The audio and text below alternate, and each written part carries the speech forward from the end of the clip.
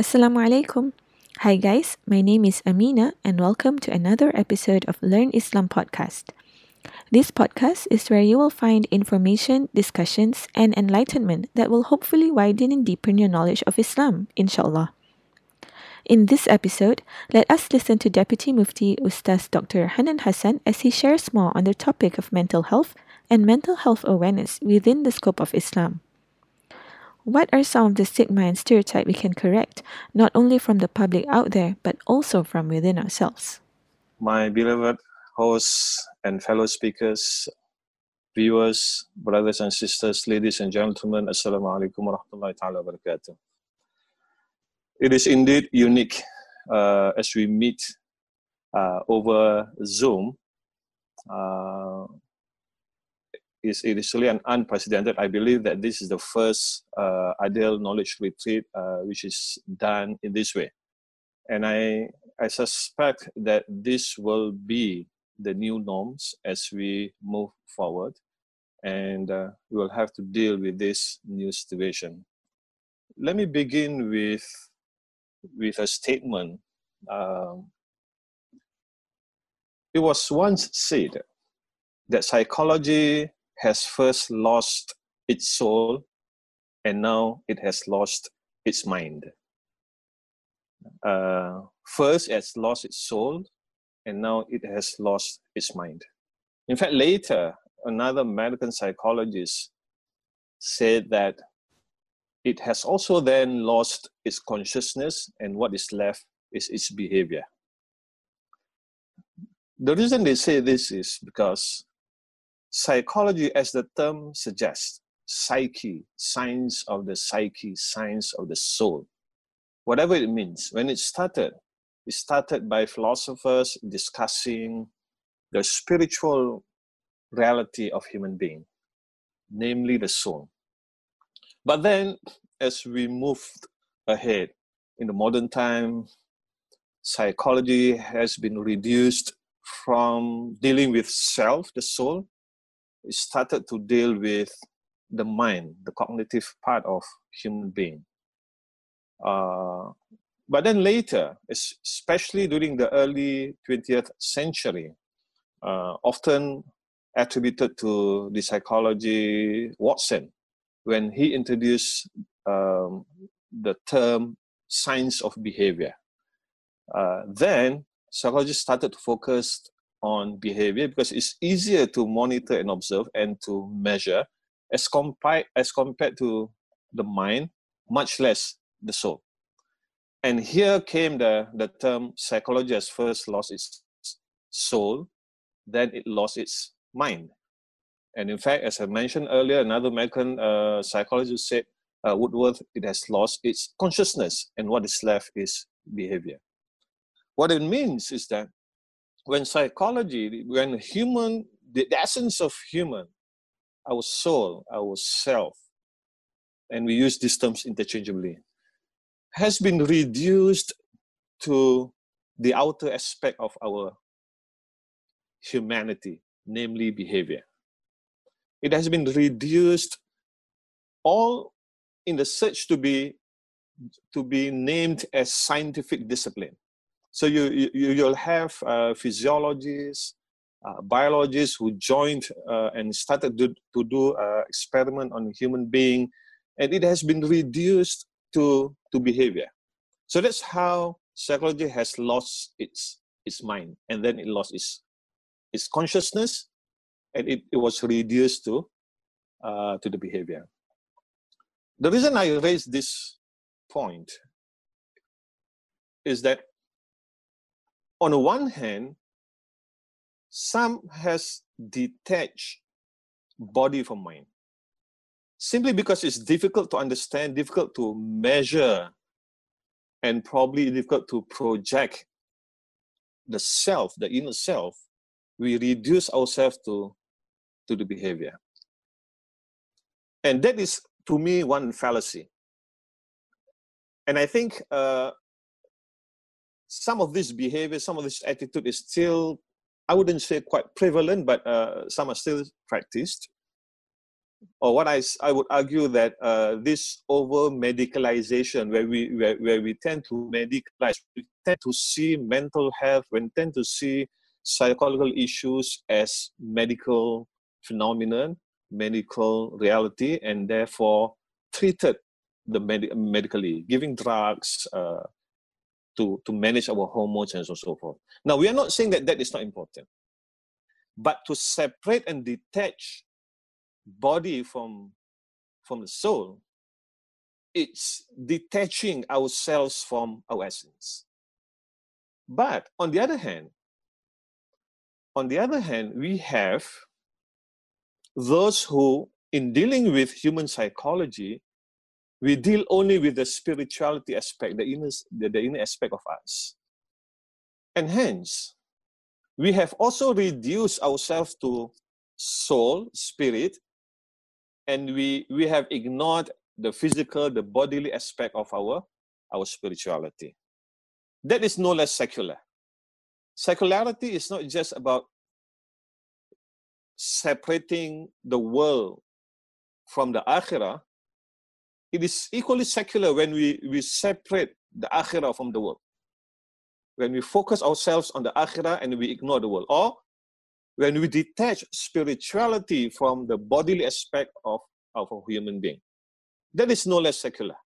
So what I intend to do today is really to talk, just two main points. You just have to remember these 2 points. One is on the wholeness of human spirituality. We need to see human spirituality in its wholeness, as well as its sacredness and holiness. That's one. Secondly, because we need to understand human being in its wholeness, the different parts, the different faculties of us. We also need to learn how to balance the different parts of our spirituality. Now, how do we strike that balance? So, my first point is appreciating the wholeness of our spirituality. And secondly, the need to balance this spirituality. Here, I want to focus on the spiritual aspect of us. We are not here talking about the bodily aspect. I think it is important. Our hormones, how the chemical works in our body, that is very crucial. That is very important to understand. And we cannot simply ignore that. So when we are faced with mental challenge, distress, or whatsoever, just doing salat prayer will not help solve the problem. However good intention is. So it's not just through salat and prayer that we will solve our mental challenge. We need to be holistic. We need to understand how our soul operates. Yeah. But here I'm focusing more on the inner part ourselves, the spiritual part of human being. And here, therefore, the title is Wholeness of Human Spirituality. Now, the essence, the spiritual aspect of human being, of us, provides direction and purpose. Now, it gives us that purpose. We will all face with difficulties. And now COVID. And later, probably Dr. Radha will share even more of such cases. This is a norm. This, just like you and I, we often probably experience fever and all the different illness. So similarly, we must see mental health, mental illness as normal, as just like our other bodily diseases. Yeah. But the importance of the inner self, the inner self provides that direction and purpose. Yeah. Now, I'm going to share with you these terms used in the Quran. I will not be able to talk into detail. This is the whole chapter, one chapter of my thesis, so I shall not bore you with the details of this. But Quran uses these 4 terms and a few other terms, but I will just focus on these 4 terms. Yeah. One is the word qalb. Secondly is the word aql. Thirdly, we often hear the word nafs or nafsu. And then the word ruh. Yeah. Now, these are the 4 aspects or the 4 faculties of human spirituality. These are terms used by the Quran. They refer to meanings which I do not intend to go into detail because it's too a bit complex, but just some allusion to some of this. And these are faculties. These are the spiritual faculties. Ourselves are endowed. Allah created this in ourselves. Now, first is the word qalb. Now, usually qalb refers to the idea of intuition. You can feel this, right? That ilham, that certain illumination that you experience. And Al-Ghazali talk about this in great detail. So your aspect where you receive certain intuition and illumination, where you sense something, even sometimes the akal may not be able to comprehend, and the sense, where you sense something. So this is the function of the qalb. This is the faculty, one faculty of our soul, our self. The self operates as a qalb. This one. Secondly, al-aql. Now, I'm referring this to the inner perspective, because all this will have, the idea of duality, all this will have the physical aspect as well as the spiritual aspect. For example, the qalb may refer to that clot of blood, right? The heart. But here I'm focusing on the spiritual meaning of all these terms here. Aql is a word used when our self engages in intellection, in rationalizing something, in trying to comprehend and apprehend a certain meaning. So that is that same reality. That is the same Hanan, the same Fakhrul Razi, the same Dr. Radia, the same insight. Sometimes operating as a qalb, sometimes operating as an aql, trying to understand something. Yeah. Thirdly, the nafs. The nafs is where the anger and appetite. And there are degrees. Our nafs also goes through with certain stations. We probably must have heard about the idea of a nafs al-lawwama, the nafs that always reminds us of the good thing or the bad things. Nafs al-mutma'inna, the nafs that is in tranquility when we achieve certain degree of happiness and satisfaction and tranquility, the sakina. And this is the thing we always ask Allah subhanahu wa ta'ala to provide us the sakina. Allah says in one verse, وَالَّذِي أَنزَلَ السَّكِينَةَ فِي قُلُوبِ الْمُؤْمِنِينَ. Allah subhanahu wa ta'ala, it is He who gives you that as-sakina, that tranquility, fi qulub al-mu'minin, qalba, in the hearts of mu'minin. Yeah. So that is the nafs, and the nafs, they fluctuates. Sometimes the nafs asks you to do bad things. Fourthly is the ruh. Ruh is when we are in a neutral state. Yeah. If I can give an analogy, although this may be a simplistic analogy. Imagine if when we are sleeping, when our self is in its neutral state, and when we are still living, obviously, unless the ruh is taken out, then that is our ruh at its neutral, at its parking mode. Yeah? And the ruh is the cause of life. Because of that ruh, inserted in our body, we are living being. So ruh gives life. So I mentioned this like candle and light. If the ruh is the candle, and then the candle gives light, and light is the life. Yeah? Now, these are the terms used in the Quran Kareem. These are not separate, independent realities.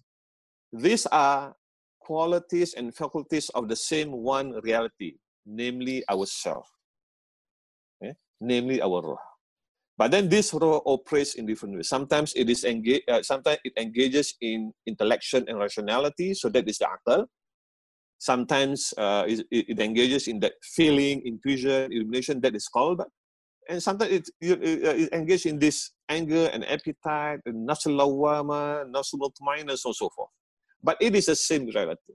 So in other words, when we want to address some of our spiritual and mental challenge, we cannot only address one part, meaning just only focus on the cognitive aspect, for example, on the aql, for example. Nor can we focus only on the spiritual aspect, namely only the qalb. we need to see this in its wholeness. And we need to understand that these are divine faculties. These are faculties created by Allah subhanahu wa ta'ala. And these are divinely given to us. So we must be able to appreciate this in its holiness, and we must be able to appreciate this in its wholeness. And we cannot ignore one and only focus on the other. So that's the first point I wish to make. We must acknowledge, we recognize that ourselves is a complex being. Our spiritual being is a one complex reality. It operates, it engages in different ways, and it goes through certain stations, or what we call ahwal, or certain challenges. Yeah. If I can move to the next slide. The four faculties I mentioned earlier. It's our one soul, and the state of soul is always in the constant of it fluctuates and in a constellation, meaning sometimes this is just like iman. We know al-iman yazid wa yanqus. Our iman goes up and down. So similarly, our akal, our qalb, our nafs, they also experience this fluctuation, constellation, ups and downs, like a graph. This is normal, yeah, and there are many aspects that influence this, the ups and downs, the fluctuation of ourselves. So therefore, we cannot just understand ourselves only from the medical aspect, the psychiatric aspect, the hormones and so forth. We also need to understand the culture, how our culture context also color and shape our inner self, and then the different parts in ourselves. I've mentioned those four, the qalb, aql, ruh, and nafs. We need to understand at certain point whether it is more of a aql issue, it's more of a cognitive, so therefore probably we resort to cognitive behavior therapies, the CBT, or it is more of the ruh, the trust, the belief, the iman in something divine, yeah. Or it is, the inner self, the anger, the appetite inside. So we need to understand this. We do not have the time here to analyze every single thing, but my point is recognize these different faculties in us. And to be holistic in our treatment, we must consider all these faculties in ourselves, and we need to understand this. So therefore, I've mentioned earlier, while as-salah is still a good treatment, but salah, prayer alone is not sufficient. Yeah? We cannot resort only to doing a prayer and dua. Yes, we must dua, we must ask Allah subhanahu wa ta'ala. But that alone is not sufficient. Because Allah created us with all these faculties, the bodily aspect and the spiritual aspect of us, and even the spiritual aspect has its different faculties I've mentioned earlier. Yeah? So that's my first point. Now is the second point.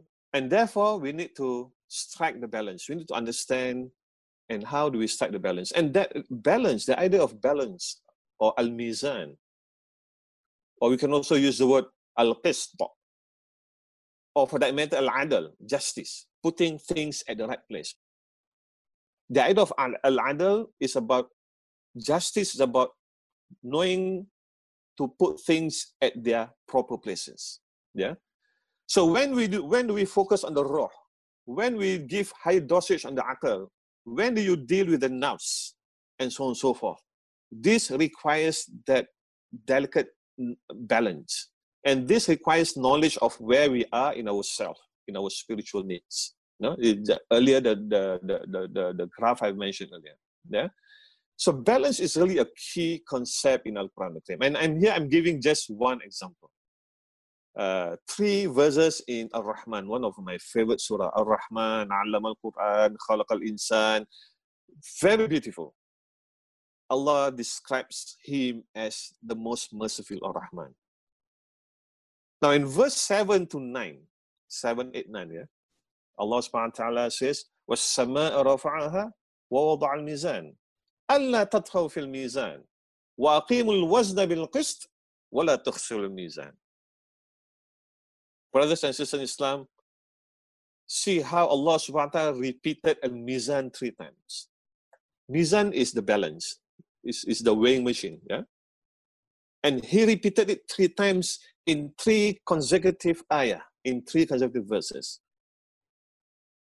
We know that repetition is one of the biggest sin in writing. You don't repeat something, and that is really a serious mistake in writing. Allah doesn't have anything unnecessary in the Quran Karim. He doesn't repeat things for nothing, for no purpose. So here, Allah does not only repeat the word al-mizan, but he repeats it in 3 consecutive verses. وَالسَّمَاءَ رَفَعَهَا وَوَضَعَ الْمِيزَانَ. And the heaven, he raised and imposed the balance. Right? Allah تَطْغَوْا فِي الْمِيزَانِ, that you shall not transgress this mizan. Don't transgress this balance that Allah subhanahu wa ta'ala has given. And then Allah subhanahu wa ta'ala instructed us, وَأَقِيمُوا الْوَزْنَ بِالْقِسْطِ وَلَا تُخْسِرُوا الْمِيزَانَ. And establish weight in justice, and do not make deficient the balance. Don't spoil the balance. So those 4 aspects I've mentioned earlier, the 4 faculties of ourselves, we need to be able to strike the balance. And it is not just the spiritual aspect, but also the physical aspect, the body aspect. The hormones, the physiology of our body, all the necessary medication that we need to take, that must be part of dealing with this. And this is what Allah subhanahu wa ta'ala, this is what Al-Islam teaches us. And if we look at our legal system, we talk about maqasid syariah, the higher purpose of Sharia is to protect all this. The aql, the nafs, the bodily aspect of ourselves, the economy, our physical self. These are all protected under Sharia. Yeah. And anything that we do, whatever rituals that we do, if they are not protecting these essential parts of us, that cannot be a Sharia. And why the reason khamar is haram, liquor, alcohol is haram, because it causes the loss of balance in our aql, physically as well as the spiritual aspect. I want to end here briefly. I look forward to your reactions, and then we can discuss further. And Dr. Radia, I'm sure, will pick up this also in her presentation. And I want to conclude by re-emphasizing the point I mentioned earlier. 1, on the wholeness and the holiness of ourselves. There are different faculties in ourselves, and these are divinely created by the divine. Yeah. Secondly, we need to strike the balance. And this balance is not always the same. It's not always qalb first and then aql, or nafs first and then ruh, or the bodily first and then the spiritual. No, because we all move in certain ahwal, in certain stages. In this, we move to certain stations in our life. Sometimes we feel high, sometimes we go down, and then we go up again. And then we need to appreciate this, we need to recognize this, and then we need to do all the necessary mitigation, intervention in order to strike the balance. وَأَقِيمُوا الْوَزْنَ بِالْقِسْطِ وَلَا تُخْسِرُوا الْمِيزَانَ. Establish al-wazn, and don't cause any loss of balance in ourselves. So I look forward to your response, and I will be more than happy to engage with you in a conversation later. With that, I say thank you very much. Assalamu alaikum wa rahmatullahi wa barakatuh.